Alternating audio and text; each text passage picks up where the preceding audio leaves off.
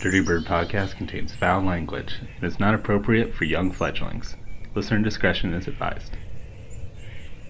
Our intro music is brought to you by Ricky Pistone, aka Dick Piston. And our outro music is brought to you by the Sidewalk Slammers. Check them out wherever you get your music.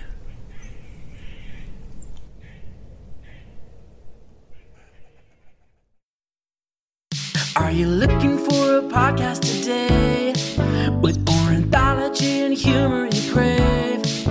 Well, I know all these guys and it's birds they like. It's Dirty Bird, yeah, they're just a couple guys who really like birds. It's Dirty Bird, yeah, they're pretty dirty, but they really like birds.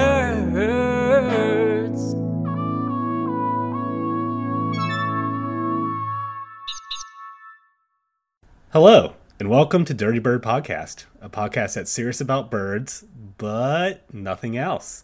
In each episode, I either tell you about an individual bird species or interview a guest. Today, I'm interviewing a guest. I'm very excited. I'm here to talk with someone about one of my favorite countries, Iceland, and the birds that are there. Cass, welcome to Dirty Bird Podcast. Thanks. Yeah, I'm psyched to be here. Thanks for being on the show. Do you mind introducing yourself and also kind of talking about what got you into birds? Yeah. So my name's Cass, and I've kind of been into birds for a long time, but I didn't really realize that I was like super psyched on birds actually. But when I was a kid, I would like paint birds and like I sculpted a bird once and like all this stuff, but I never actually got into like the watching of birds until I was out in Iceland. I moved out there like a couple years back, and I was an electrician out there for like a year and a half or more, and so I was just like doing a lot of other things outdoors, and then a crazy ton of birds are out there, and so it's really easy to get into out there, especially because there's like such a crazy culture for it, like Yep. they have these little huts all over the place that are just bird watching huts. In the town I was in the northernmost town, Akureyri, and so there were just all these huts where you'd go and be able to just like check out birds from these huts, and there's like wallpaper of like all the different bird species you might see out the hut windows and stuff, and then like a lot of people that we talked to would tell us about birds and talk about birds just because there's so many out there, especially in the springtime, because there's like a ton of mating pairs out there in the springtime. Yep. So but yeah it wasn't like I've ever been super into birding, but then I got into it pretty fast out there because of the springtime and stuff, and so I'm still a super new birder. I'm not like super like versed on all the different species and things, but it's fun. It's like exciting because it's something new for me. So Oh yeah, I mean that's one of the most exciting parts. I mean, I'm definitely not nowhere near an expert either, but like that's one of the best things is every time you go out, you learn something new. There's always more stuff to know, always more birds to see. So, I mean, that's what keeps it exciting and cool. And totally, for me, it kind of feels like a puzzle where there's like parts of a puzzle piece are like literally everywhere, all over the world. And like you could find different puzzle pieces just to like you're trying to put together like the giant ornithology puzzle so you can understand like what the hell birds are doing. And so you just get like tiny pieces because you're like, oh, you know what? Like a year and a half ago, I saw that black bird and now I know what it is, but I had no idea what it was then. So it's just like you got to kind of be patient with it, you know? Yeah, or like linking behaviors. You know, you see a bird do one thing in one part of the world, and then like a different bird does something similar and you're like, oh, like they're not even related, this is convergent evolution, like is this something or maybe they are related and they're in very different areas of the world, and it's like, oh, maybe this was something part of their common ancestor had, that's carried through. So totally. It's very cool, and it's still, I mean, it's an ongoing field of research. There's new studies coming out all the time. It's awesome. Yeah, there's weird stuff that we just don't know about. It's just like, what the hell? Yeah, so tell me a little bit about your time in Iceland. So you were mostly in the northern part of Iceland. You were working as an electrician. That's super cool. Yeah. So I was in mostly Akureyri for the first few months, and then I did some projects out in Mývatn, which was cool because it's like a huge bird paradise out there. It's like this lake this with a bunch of hot springs around it. And so there's tons of waterfowl. Basically, I got really into waterfowl and like, I guess, shorebirds and stuff, because those are and seabirds. I think those are my three like I'm most psyched on. Which is funny because at first I was like, ducks are dumb. Like, I'm not that into ducks. But then I was like, ducks are actually really cool. They do some wild things like swimming up rivers and stuff like that. But I really liked basically all the shorebirds. Anything with a long beak or the curved beaks, like a whimbrel, was super fascinating to me. Or like the godwits. But I think my like biggest passion is seabirds. I really love fulmars. And alpetrels, and I want to get better at identifying gulls.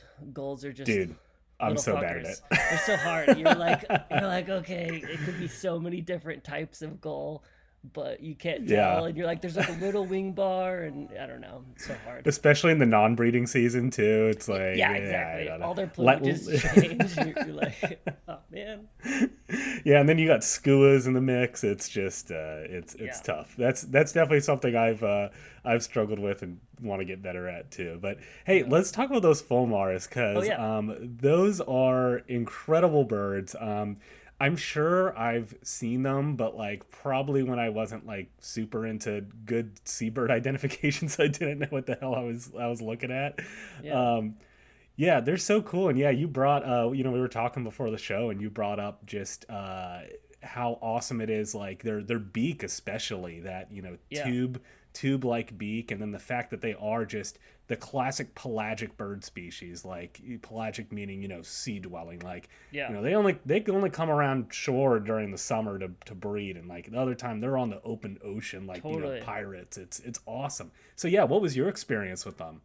Well, I heard from a couple Icelandic fishermen that out in the middle of the ocean, they would be, and in the wintertime, like cold ass winter, and they just see fulmars floating, like way out to sea, and they're just like chilling on the ocean. That's where they go in the winter, and they're just like desalinating water with their nose. And so that's like the big identifier. It's like all the gulls are hard to identify, but fulmars are super easy because you see this little spout thing on their nose. So it's like obvious. So yeah, but the first colony I noticed was up in Akureyri. There's like a little cliff band, up above the Hamrar, which is like this camping area, and so there's probably like 50 or 60 mating pairs there in the summer. And so I saw those, and they're funny because they just chuckle, like the fulmar cackle, is really classic, where they're just like clearly laughing at something.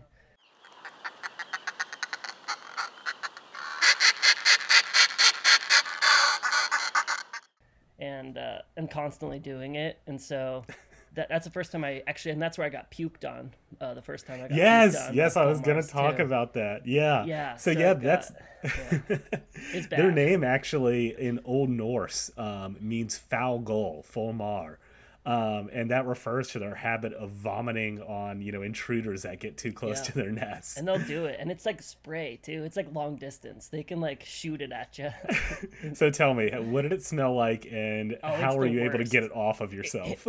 So I ended up throwing away my pants. Like it basically spewed all over my pants, and I couldn't. I washed them like 4 times. It never came out. So it's like this. It's crazy. So that vomit that they do is like actually like has a crazy like biological mechanism for it. So the fulmars, they're in the family Procellariformes, and all members of these birds have those tube noses. I'll talk about those in a second. But they actually have like 2 stomachs. The first part of their stomach, it's like they eat their food. It goes into like that first stomach. The water soluble parts of their food, stuff like protein, carbs, they move real quick, and they just go straight into the second stomach and, start getting digested. But anything that's like oily, like lipid rich, those remain in the first stomach, the foregut. And there's like several reasons for this. One of them is so that, they can easily bring these fats back to their nest and regurgitate them up for their chicks, because like fats are what a chick needs to grow. But the second thing is so that they can projectile vomit this oily, foul smelling mixture onto anything that gets close to it. And It's basically dude, fish oil too, right? It's like super fishy. yes, that's exactly what it is. And yeah, Cass, be glad that you weren't a bird getting that vomited on you, because it serves the double purpose. Especially, I think they do this to like skuas if skuas are trying to like poach on their nests, because it's such a like oily mixture that if they vomit it onto a bird, and that bird won't be able to fly. And if that bird falls into the water, it's no longer able to float either. Its feathers will get waterlogged and it'll straight up drown. That's crazy. Yeah, Jeez. it's like a crazy attack weapon. Yeah, so right next to this cliff band is also this like forest where there's all these rabbits, and someone told me once they found dead rabbits covered in oil. Holy shit! That was from the Fulmar. They call them in Iceland. They call them fish, I think, or something like that. Huh. But yeah, so they were saying like the fish killed the rabbit. It just like spewed oil all over it, and like it died. Holy shit! Yeah. Because I guess if you got covered in oil, you're a rabbit, you're not going to be able to thermoregulate anymore. So it probably like froze to death or something. Like, yeah, that's and then nuts. I wonder if they eat it, or I'm not even sure what I think they eat fish mostly, right? So yeah, they're entirely fish eating. Yeah, okay. From what I saw, I don't think they scavenge on carcasses. But yeah, I mean, I don't know. Birds do crazy stuff. Yeah, but. Yeah, for holy sure. shit, that's insane. Pretty insane. They're like, and they're everywhere out there too.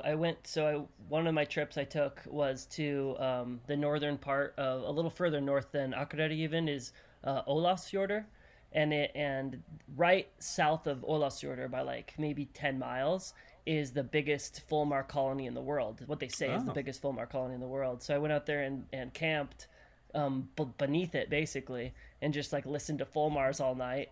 And it was just like crazy to see so many like nesting together, and they do this thing where they kind of like really bug each other. They like fly in at each other, and they're like kind of aggro. So, well, they spend all that time pretty like solitary, yeah. Because the winter time, they spend their whole winters out at sea. They molt out at sea. It's nuts. Yeah, and then so they're kind of pretty solitary, kind of like albatrosses. I mean, they're in the albatross family. Okay. And then they come together, and it's like I don't know, maybe they're just not used to. It's a to giant being good reunion. Yeah. It's a big raucous reunion. yeah, and they're all like laughing and stuff. And then the one time I actually looked for it a lot because I knew they desalinated water with their nose. But like I had never seen it until I went up to the West Fjords, and then I watched a Fulmar for probably like half hour to 45 minutes, just like waterboarding itself. It was just straight up like in the ocean, and it just looked like there was like a ghost behind it, just forcing its face into the water, because it just like was like smacking itself in the water, and then like going under with its wings, and then continually just like slapping its face side to side on the waves, and then like spouting water through its nose. It was like a very like, I don't know, it reminded me of like a boxer for some reason, or like someone in a fighting ring. Yeah, like it was very, or shadow boxing, I guess. Yeah, against like an unseen force. It was really violent, honestly, and I was like, this is such a weird behavior. But I think they're clearing out their sinuses or something. I don't know. Yeah, so my understanding, I think they're like most. I didn't do a ton of research into their desalination, but I'm pretty sure they're like most pelagic birds, where they basically have like a modified tear gland, and they pretty much cry out salt, like concentrated salt. So it's probably like clearing that off of its beak and everything like that, because I'm sure just salt will just like stick to you. But I did read a bunch about their the tube-like structure in their beak. Those are cool. It's really cool. Yeah, it's basically like an extension of their nostrils, like above the the upper mandible of their beak, the top of their beak. And all of the members of that procaloriform as with albatrosses and petrels. They all have this, and it's really cool because it's a tube-like structure. It's part of the nostril, so of course it obviously helps with smell. And these are birds that are out on the open sea looking for food. So it's very important that they can smell it. But also another thing that people have found is that it also is really important. It basically serves as like a wind gauge. I mean, you think about when they're flying and stuff, like wind is going into that. Oh, really? Yeah, That's it's crazy. not just smells going into it, it's wind also going into it. So they can like, it helps wind direction, wind speed, maybe like a barometric pressure also, which is very important if you're a bird out flying over the ocean to know like, hey, like, because you got to maximize energy. Hey, what altitude should I fly out? Hey, like, where should I be heading? There's a big old storm over there.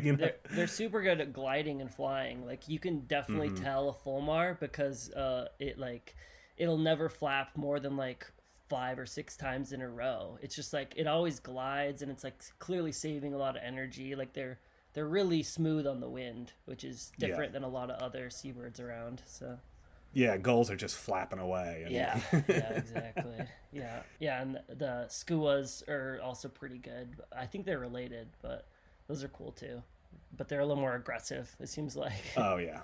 Skuas are like the assholes of the of the bird world, for sure. Yeah. Of the seabird world, at least. Yeah, they'll like fly at you and like be like they'll do this thing where they fly directly away from the shore. And then they'll like do like a 360 and then just like fly directly at you at eye level, just like aggressively, and then like just barely miss your head, and you're like, oh man, these guys are crazy. Like, and they look mean too. And I've also heard they like they'll like drown other birds, like they'll drown eider ducks and that are diving ducks. They'll just like stay above them, and then they'll like dive bomb them every time they come up, and eventually the duck will drown. It's just like. Wow. Yeah, they look. You look at them, if you didn't know anything, you're like, it's just a seagull. But like they're actually like pretty much on par with like hawks with like how predatory they are. Yeah. Did you ever make it out to Grimsey Island when you were on the north part? I didn't actually. That's crazy. I didn't do that. No, I went out to Lunde, which is the Puffin Island, kind of over a little closer up, a little further up north. And then I did a big trip out to the Westman Islands. Actually, I went out there twice. And so I saw a ton of puffins out there, saw some red shanks, spent a lot of time around oyster catchers and a lot of, cool seabirds for sure. So the puffins are the fun one to see out there, though, because you can go into a museum actually in the Westman or the main town in the Westman Islands, and you can like see puffins swimming underwater. And so you realize what they're actually good at, because you see a puffin fly in real life, and you're like, no wonder you're endangered. Like, you can't even fly, buddy. But underwater, they're really impressive. So you're like, oh, okay, that makes sense. Yeah. I only brought up Grimsey Island because with the fulmars, like historically, at least like 350 years ago, when like ornithologists are first documenting all this stuff, like. They only documented 2 breeding sites for the fulmars, and one of them was Grimsey Island, the other one was St. Kilda off of Scotland. There were probably some other ones too, but basically in the past 350 years, the breeding range for northern fulmars has exploded. They've been able to spread out like pretty far with their breeding range. There's a ton now, right? They're increasing, right? What I'm gonna have you guess. What do you think? Maybe the reason for that. I don't know, actually. I was like, maybe like survival in the open ocean is like a pretty like ideal evolutionary trait, that a lot of other birds don't have. So like that would help for sure. Yeah, so you hinted at it earlier when you brought up that you talked with some Icelandic fishermen and they would see them out in the open ocean. So it's actually thought that the past 350 years kind of also coincides with commercial fishing and whaling becoming widespread in the North Atlantic. And so it's thought that actually them being able to feed off of scraps from whaling, earlier on in the century, I guess, there has been some whaling in Iceland. Yeah, It's still ongoing. there still is Yeah. whaling. Honestly, like they try and keep it on the down low, but they're still killing pilot whales and stuff. Just they're so closely related to a lot of the Faroe Island culture too. So it's like Yeah. they're gonna continue killing whales. That's how it goes. I have a quick tangent. I was hitchhiking in Iceland, which is very safe. A lot of people Yeah. hitchhike there. Yeah. But I did I a was lot of that, hitchhiking yeah. in Iceland, and the guy who picked me up was on his way to go get on a whaling boat. All And right. I talked with him about it, and he was the freaking They have like a freaking turret harpoon with like an explosive charge on the end that they Oh shoot my. into the whale and like explodes its heart or something. Oh so my he's like God. telling me all about Holy this, and I'm shit. like, oh my god. And he's like, very I have noticed this. Ari, my host, was like this too. They're Icelandic people, they're very protective of their culture and stuff. Yeah. So like he was very hesitant to talk about it and stuff, but Yeah. eventually he opened up. I was Yeah. like, hey man, I'm non-judgmental, just I'm just here to learn. Totally. Yeah. Yeah. You Yeah. definitely can't go into a culture like that and have any like opinions on the morality of their lifestyle, because like there's I mean, I ate shark when I was there. Did you ever have any of that like petrified or sorry, putrefied, I should say, shark Yeah, I know. meat? No, I didn't, because you must have been there in January whenever they have that festival where they eat it. Because whenever I was there in the summer, and so nobody had it around. I would have tried it, but I did eat some weird. My hosts were providing me food, so I was eating some weird fish paste sandwiches and stuff like that. Yeah, they got some exciting stuff. I remember we asked them some of their favorite foods, and our landlords basically, and they were like, "This is my favorite food," and it was like a lamb face. It was like a face of a lamb, and you could see it, and like it was like, I don't know. I was like, "This is your favorite food?" Like, it has eyes. Like, it's looking at me. I did. I think I tried that. Yeah, I ate it at a restaurant in when I was heading out of Reykjavik. Nice. Yeah. You got to do it. Part of the experience. Yeah, it's like the cheek muscles or whatever it's Yeah. supposed to be. I think I also had horse, which they like. So it was pretty Yeah. good. I felt a little bit bad about it, but Yeah, I it did goes. too. But at least the old horses, they're doing something with them. That's right, So, that's right. Yeah. gotta use it all. So. Anyway, I was gonna say that place that I visited with biggest Fulmar colony is actually right across the fjord from Grimsey, so it's like really close. I think that whole coastline is basically territory for Fulmars to breed and stuff. So Awesome. yeah, the whole north coast. I think there's quite a lot of Fulmars out there these days, going crazy. Yeah, nice. Before this turns into a Fulmar entirely episode. Yeah, sorry, I got No, I'm super psyched about them too. They're so cool. I need they're to do cool just ones. an episode dedicated to them. But I got to go back to the their reliance on fishing or whatever. Studies of like their stomach contents. Literally 40% of their diet is scraps from fishing boats. So that just shows how sense. reliant they are. And then another cool fact about them, which I don't know if you knew, is that they actually have kind of like a convergent evolution with baleen whales. In their beaks, they have like these baleen-like, keratin structures that can filter out like small oil droplets or small little scraps of fish from the water. Yeah, which is pretty amazing. Yeah, so that's how they get all that fish oil in their stomachs, so they can puke it So out then they can people. puke it on you. Yeah, awesome. Yeah, lots of climbers get puked on by fulmars in Scotland, because lots of people are into climbing the sea stacks, and those are like perfect for nesting fulmars. So yeah, I climbed a sea stack out in Iceland, and there were 2 baby fulmars on top of it, and they were like the fluffiest, man. cutest. I think they're precocious or atricious. Which one's the one that's cute? Or Yeah. Atricious and Altricol and Altricol and precocial. That's what it is.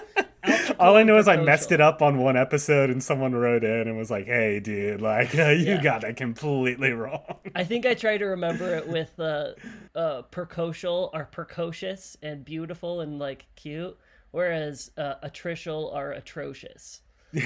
Yeah. So, and they have the really scary beak. So fulmars are precocial, and they're like really cute when they come out and like fluffy and need to rely on their parents. And yep. Yeah. But Well, let's move on to the pink-footed goose. So maybe I saw this bird when I was there in the summer. I had to have in the fields, but I just didn't know what I was seeing. But yeah, why don't you talk about your experience with them? with the pink-footed goose, yeah. So there's a ton of them out there, and they tend to breed in Iceland in like the rocky hills above the town that I was in. And so I first saw them in a valley called Gleradalur, which is just like river valley. There's a river that goes through Akureyri that's called the Glera. And so just north of town is, or I guess west of town, is this really deep this gorge. And so the pink-footed geese like to land and nest on like the very rocky outcroppings of this gorge. And I think it's because, or I heard that it's because there's a lot of minks and Arctic foxes in the area. And the minks aren't indigenous; they came from somewhere else. They're American minks. Yeah, they're a menace out there. So Yep. They try and kill them as much as they can, but they'll attack and kill, or they'll destroy bird eggs, especially I think geese. So as well as the Arctic fox. But if they put their nests right out on like the very edges of some of these cliffs, it's harder for the mammals to get to them. But yeah, so I went down there one day. I spent a lot of time on that river. It's a really cool river. And there's just like usually like 3 or 4 of the pink-footed geese that are like protecting the eggs. And so I just went back day in and day out and just tried to watch them and figure out kind of, and that's the thing, they're really smart. They're not like the gray lag geese. Like, I feel like gray lag geese out there don't really give a shit, and they'll just like stay put, and they're not that smart. But the pink-footed geese, like if they see you, like basically if you can see them, they can probably see you. And as soon as they see you, they take off and they like fly as high as they can. They get eyes on you. And then they do a couple passes and they alert every other pink-footed goose in the area that you're there. So you really got to be sneaky. You got to like crawl through bushes and like you're really like being covert to try and get a good glimpse of these guys, especially on their nests. Because they'll leave their nests and I think they abandon their eggs too. So because I had like 2 or 3 different times where I was like, I got seen, they flew off their nest, and then I just waited for them to come back. And they didn't come back for like hours. And then I returned days later, and the nests were like completely dispersed and eggs gone and stuff. Oh man! Which is probably mink or or honestly, fox. Gulls. There were gulls in the area. Gulls are big ones too. Yeah, the gyrfalcons, owls, ravens. There's a lot that are going to take advantage for sure of an unprotected nest. But one time I went down to a nest and looked at it. And I thought it was really fascinating because there was a rock, and this might just have like perhaps a rock fell in there, but it was like a pyramid shaped rock with like 3 convex sides. So like it was kind of the perfect size rock to slip in where the eggs were like all cushioned against this rock. And then and it was warm. The rock was warm. So I thought to myself, I wonder if this is actually like a way for like they put a rock in the nest that can then retain heat of the female bird, and then the female bird, if it goes off to get food, the eggs will be keep okay. The eggs warm. I don't know. Maybe that's a thing. Maybe it's not. Maybe. That's cool. Yeah. Wow. I thought that was interesting. Yeah, I think what's super interesting about these birds is the fact that they nest up in the highlands of Iceland. Because it really doesn't seem like the most inviting place. I mean, it's beautiful, the valleys in between the glaciers and stuff like that. But I mean, man, you think like the low country looks so lush and nice. Most geese are just nesting on like golf courses. I mean, I'm thinking about the Canada geese, here in America. But the and fact that they go, there's a lot of storms too up there still. Like I saw a couple geese like on their nests just covered with snow, and they're just still chilling there, just like they're so resilient, just like swans out there. Really resilient. It's crazy. You see like a frozen swan in the middle of December. You're like, oh, wow, that's an impressive bird. Yeah, and they'll winter in like England. The whole population winters in England. There's about like I saw 350,000 to 500,000 pink-footed geese. And some of them also breed in Greenland, but the entire population goes down to England to winter in. There's also like a Norwegian population too. They also go to England and Scotland. Okay. So do any of them cross over North America usually, or not really? I remember there's one little part in the Big Year. Yes, where they see a pink-footed goose, in like Colorado or something. And so it's like, what the... Yeah, that's like supposed to be like the most historically interactive. I think they might be vagrants occasionally, but it's like, to like probably Maine or Canada. Okay, so they would never actually go that way. Yeah, they would never. Where would they be going? We're like, are they going to Mexico? Like they're just gonna. They're like, I'm out of here. Pink-footed goose in Cancun. They're like, all right, this is rad. Yeah, got himself a pina colada. Hell yeah. I also, because they nest in the highlands, these are like the Arctic fox pretty much relies on pink-footed geese, like the grayling is that the other goose? Graylag, yeah, the graylag goose.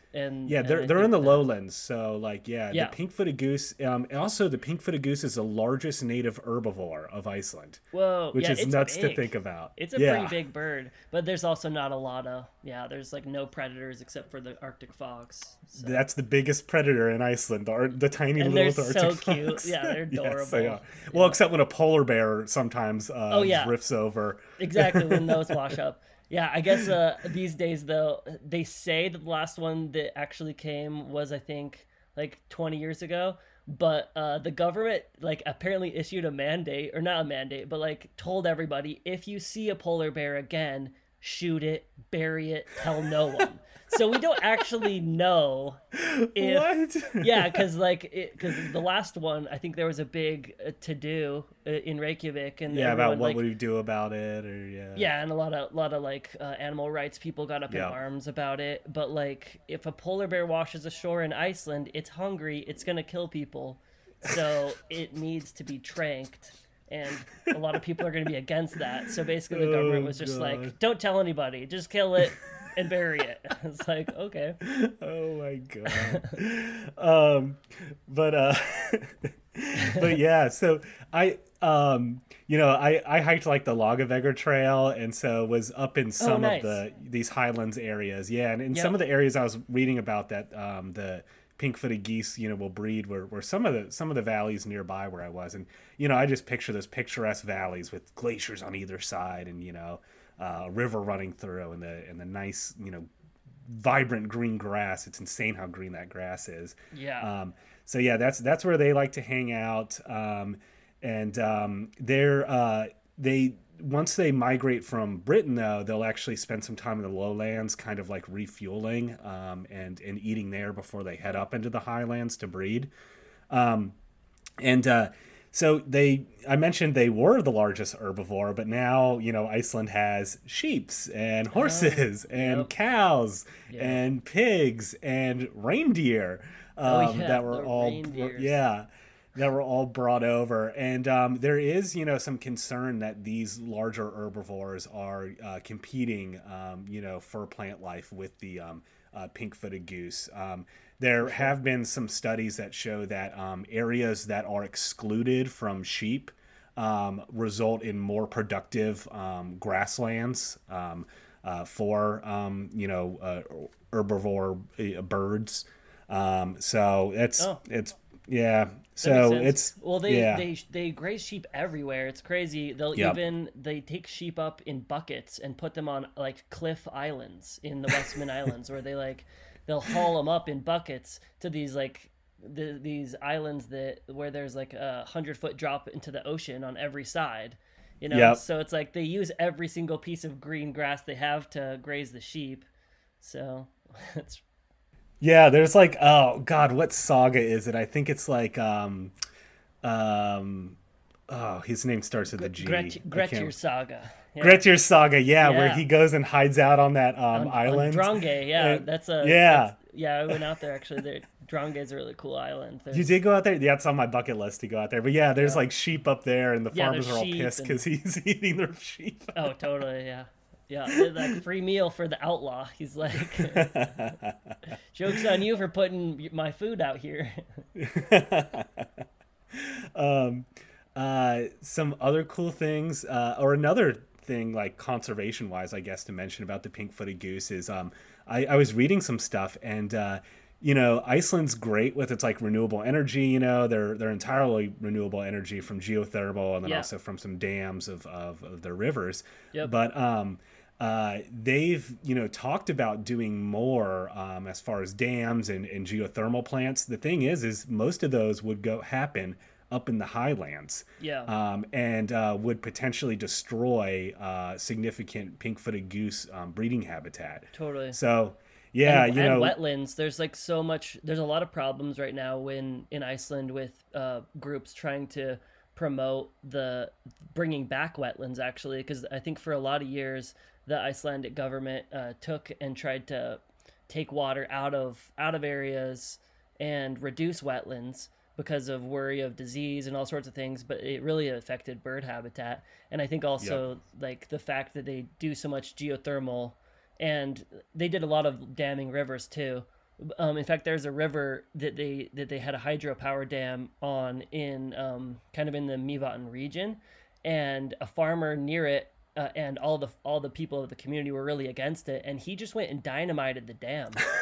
He like fully was like, because they're like, it's funny that's classic Icelandic culture. Dude, too, yes. Where they're like, we do whatever the fuck we want, and the government cannot say no, because like we know our land's the best, and like they're a little bit anarchy prone out there, I feel like, because you're like, well, this is a little bit of a tangent too, but like I found a lot of similarities between American culture and Icelandic culture, where just very like independent minded, like and one of this is a crazy statistic, but like if you look at like gun ownership rates, like Iceland is like one of the very few countries that's like on par with America. Of course, their gun violence is like nothing. But almost non-existent. They just have a very like individualistic vibe. And that kind of resonated with me with like kind of America, like out west and stuff. And I don't think people realize how agrarian the country is too, because most people's experience with it is just through Reykjavik, which is it contains 3/4 of the population, but the rest of the country is entirely rural, and just these tiny towns of like 300 people. It's nuts. And they've been living there for generations and generations, so like they know their land, they know their rights, and like they can and then like actually just above, basically I moved to like kind of the conservative capital of Iceland is Akureyri, I would say. And so like a lot of people have guns. There's a shooting range up above town. Hunting's pretty big, and then they're also all into like their cars. They have like really big, like, modded out, huge wheel cars. Yep, they love driving those up in the highlands and stuff, and taking them up the crazy steep cliffs. Yeah, with like the big snorkel, so they can cross rivers. I've been on a couple rides with people crossing rivers, and like you wouldn't believe, like some of these monster trucks, they're crossing like class 2, if not class 3 rapids, which like is insane. If you've ever been like river rafting and know what like a class 3 rapid is, you're like, what? You're like driving across that right now in your huge car that has wheels that are taller than me. So. And then idiot tourists see people do that, and they try to take their car, and their car literally floats away down the river. Like we saw that happen when we were there. Oh my gosh, yeah. That has happened so often with tourists getting trapped in the highlands with their little Volvo or something. Like, what are you doing out here? Everything's bigger than you. Yeah, someone, one of my friends compared or said that Iceland was really similar to America. It like had some of the shine of America, basically, which is interesting. It's an interesting like way to put it, but yeah. They Yeah, definitely. except they're a little bit more pure because they at least colonized a uninhabited land. I think the only natives that were there were some Irish monks. When they showed up, that was it. So at least they actually manifest destiny an unconquered land, not like our tainted past. But oh well. Yeah. How did we even get here? I don't know. Oh yeah, we're supposed to be talking about birds, right? Yeah, birds. So one quick thing I want to bring up about pink-footed geese is if you think about their breeding range or their range just entirely right now. So they breed in Iceland and Greenland, and then they winter in England.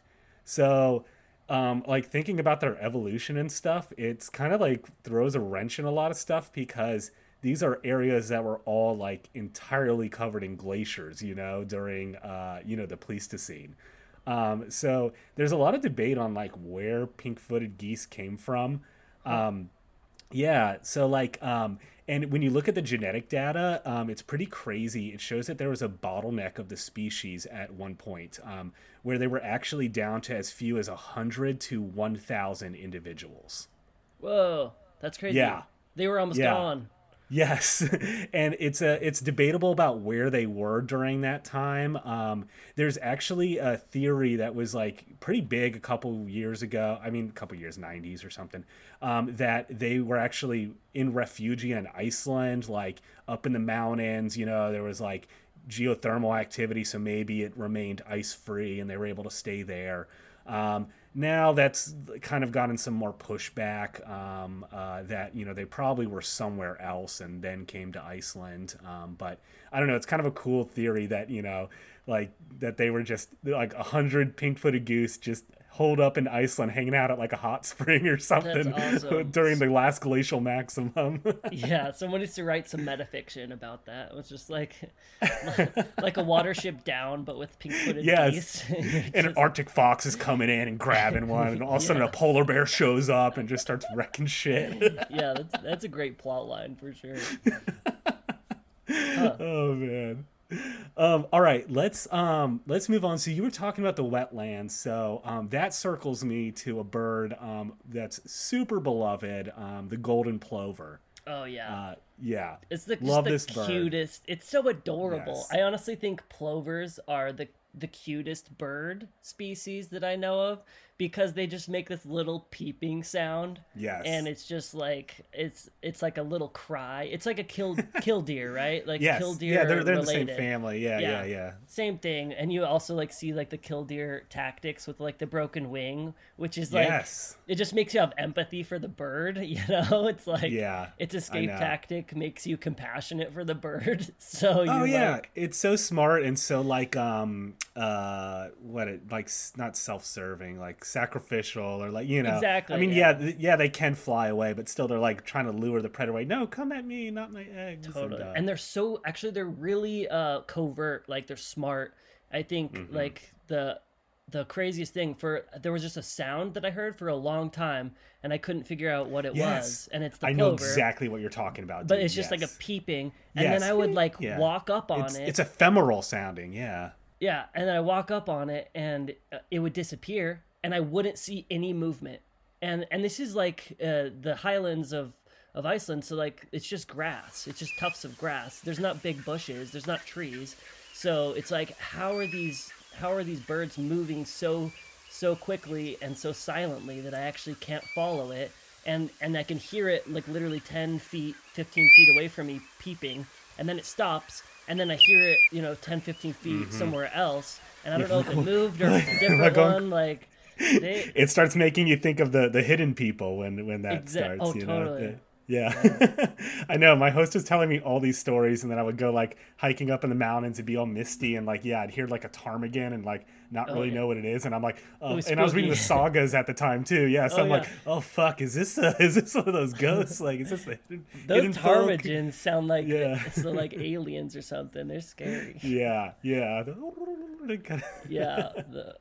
My partner's really good at she's like has synesthesia, so she's actually really good at talking about like what what different types of bird sound like, And she was talking about the ptarmigan, and it really does sound like, do you know that it's like an instrument, it's like a wooden instrument, and you drag the wooden dowel over like a raised surface that has like bumps on it. Yeah, like the one that's like Yeah, like that one. Yeah. That sounds exactly like the ptarmigan, actually, which is like this kind of like croaky, like weird, scary kind of sound. The other one is the snipe. When it does its like down its dive, where it flutters its wings. Yes. Yeah.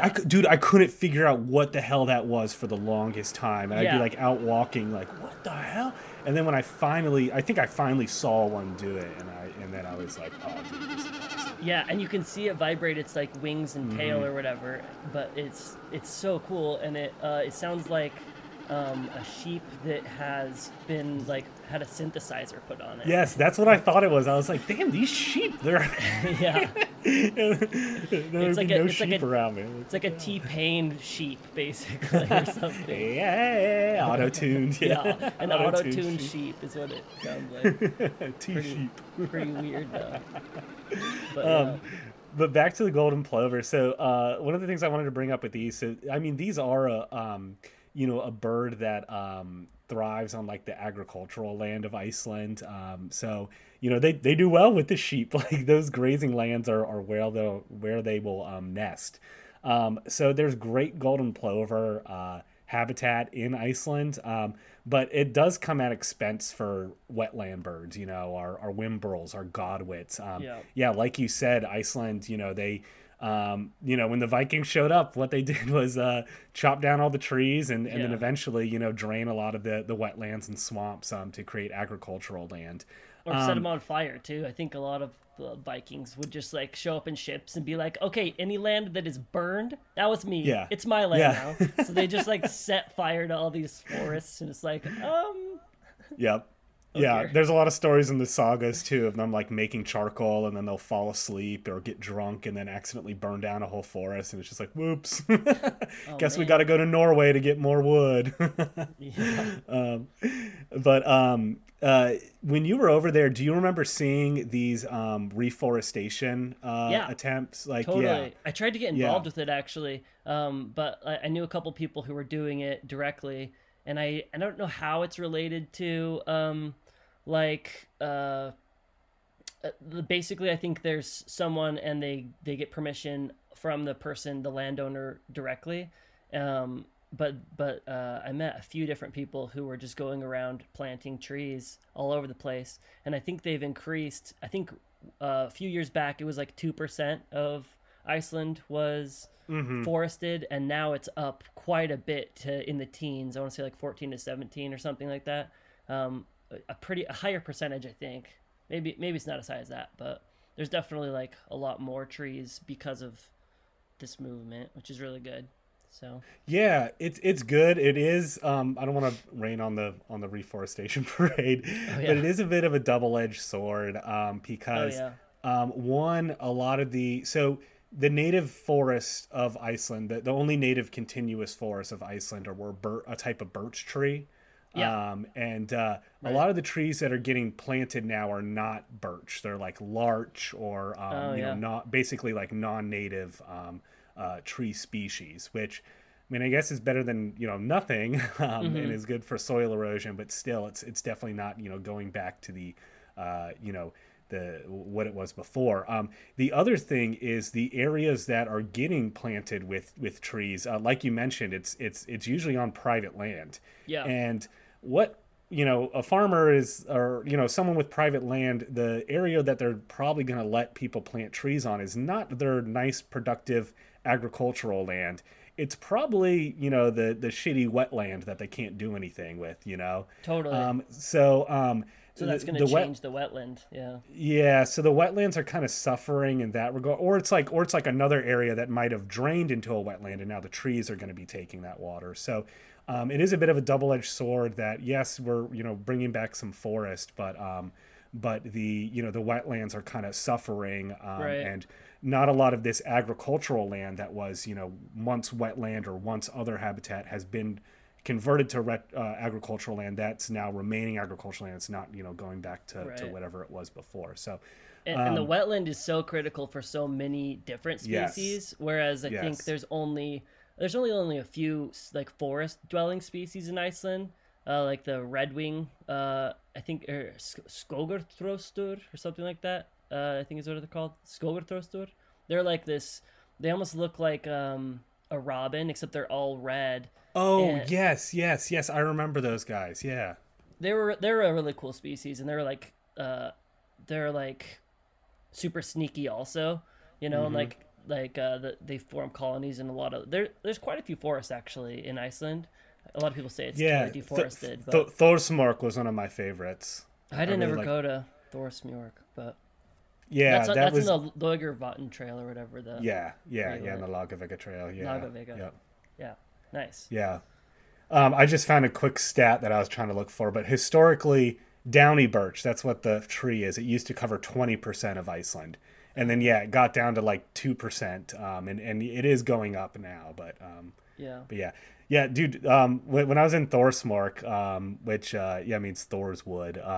But when I was there, after being, in the highlands of Iceland and also in the lowlands, like where you really don't see trees, going into Thorsmork, I was like, what is this place? Like I hadn't seen a forest in like, weeks or something. I was like, what the hell?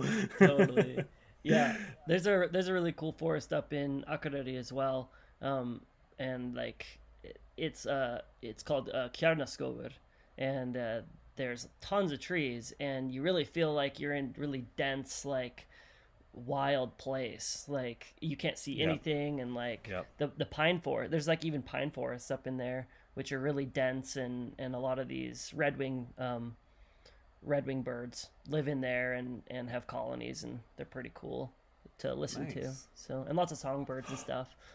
Oh yeah, you just gave me a flashback memory, because I remember when I was in oh god, where was I? I was near Reykholt. It was where Snorri Sturluson, that famous Icelandic poet writer. Poet, writer, saga writer, whatever, where he was born. And I remember this because I passed like a statue of him, and I walked into like a forest near the town, and a baby one of them just like, or fledgling, I guess, just like awkwardly flopped out of a tree and basically like fell on me. And so I was like holding him, and he's just like chilling, like pretty calm. He's like, man, like whatever. Cool. I took a little picture with him, and then I was like, all right, dude, go back on your bush.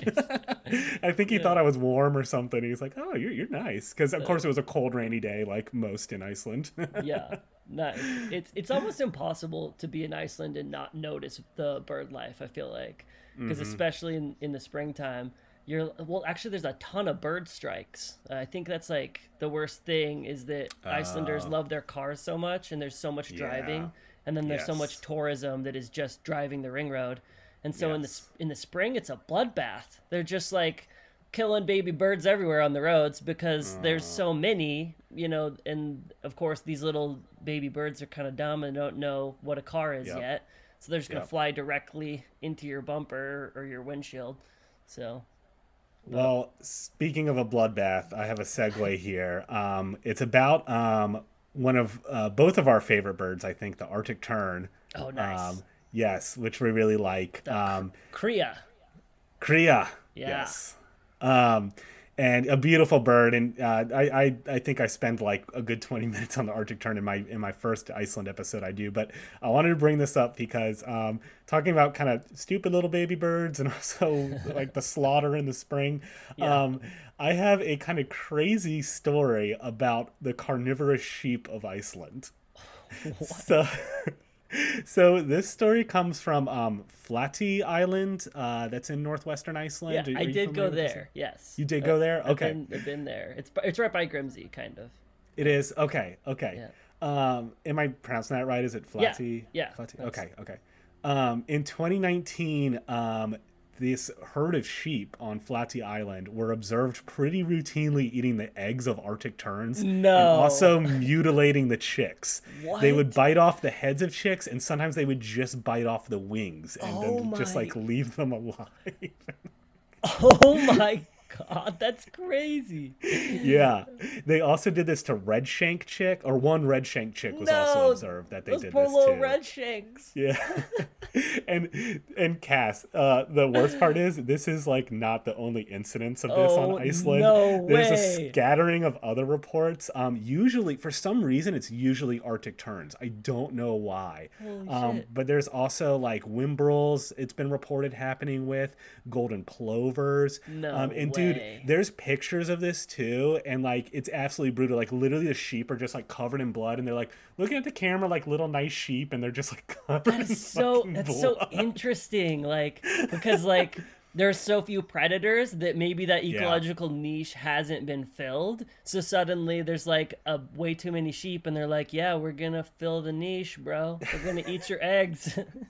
Yeah, it was, theorized it was like maybe the sheep are pursuing, like were having a calcium deficiency or something like that. And so they were trying to eat the eggs or get some bones, Yeah. Sheep aren't alone in this. Also, those beautiful Icelandic horses have been observed eating bird eggs. Really? Too. Holy hell. Yeah. Whoa, that's wild. That is super wild. It's not just the mink then. No. Man. Yeah. Crazy. They're not the only invasive species that's eating little birds. Huh. Dang. Well, I guess another predator is seals, or like sea lions or whatever. I think those will prey on, I think, some other things. I'm not sure on bird eggs though. So, but as far as like other predators in Iceland, I guess technically those are bigger than the Arctic fox. But I saw like I went once out to it was on that same trip that I went to the West Fjords. And I went down into this little town and went out to the fjord, and there were maybe close to 50 Arctic terns just circling this bay and dive bombing. What I saw was a jellyfish bloom. So there's just like a ton of jellyfish all over, which is like more and more common these days. Apparently, I think warming waters and different things mean that there are more jellyfish blooms. So it's actually kind of a danger. It's like I don't think the Icelandic people are super psyched on how the huge amount of jellyfish that are blooming in a lot of their fjords these days.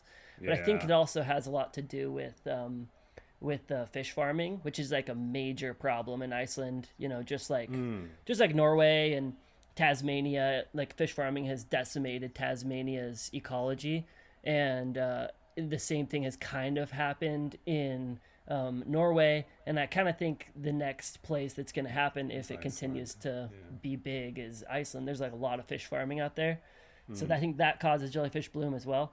But anyway, so all these Arctic terns are like dive bombing these jellyfish, and I was like, are they eating the jellyfish? But then I kind of saw a bunch of little minnows following the jellyfish, and so I think the Arctic terns were doing that. But they're so fascinating to watch.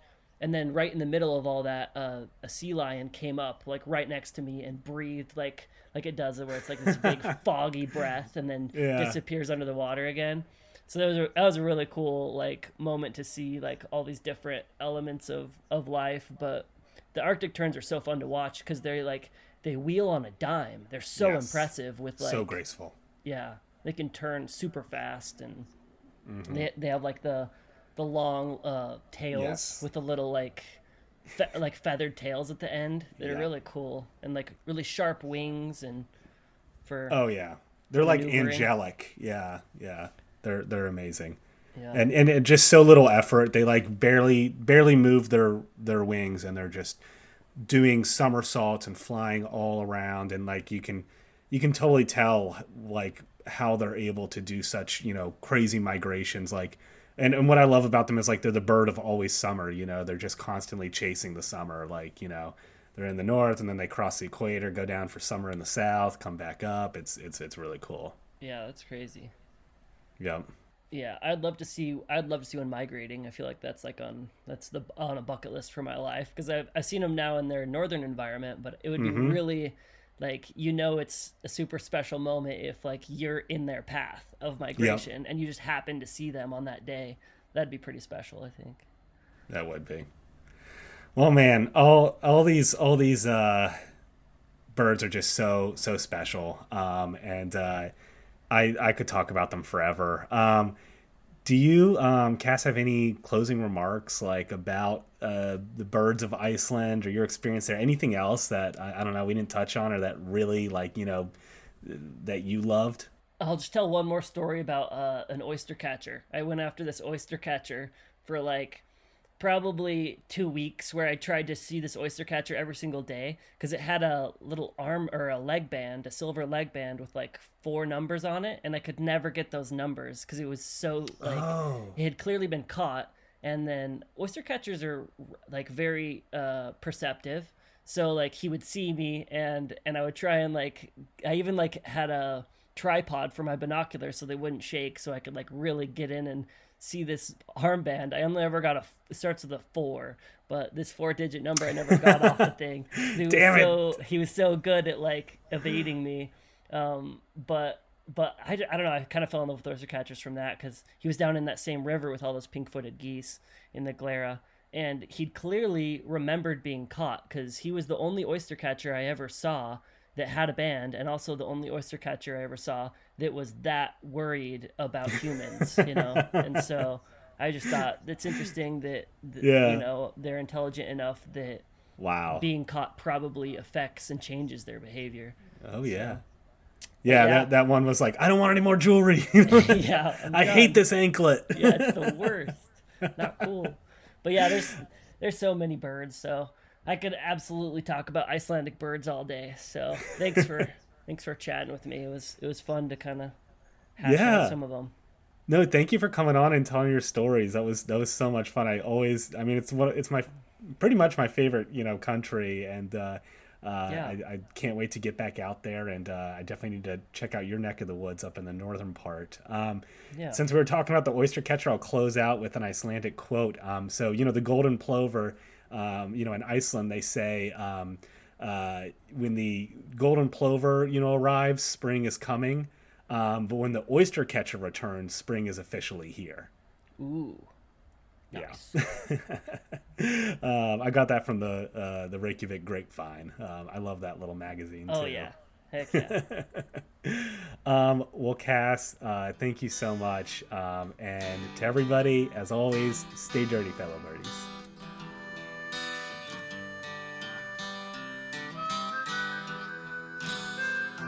Dirty Bird Podcast is brought to you by me, John, with my rotating panel of guests and co-hosts. Thanks for being on the show, everybody. The Dirty Bird theme song is by Ricky Pistone. Check out his groovy and hilarious music videos on YouTube. The outro music you're listening to right now is a song New York Redneck by the Sidewalk Slammers. Check them out wherever you get your music. The Dirty Bird Podcast logo is by the very talented TJ Ranoski. And of course, a shout out to my beautiful wife, Lauren, who created my original logo.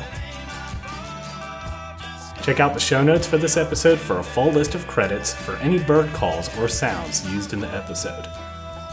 Thanks for listening.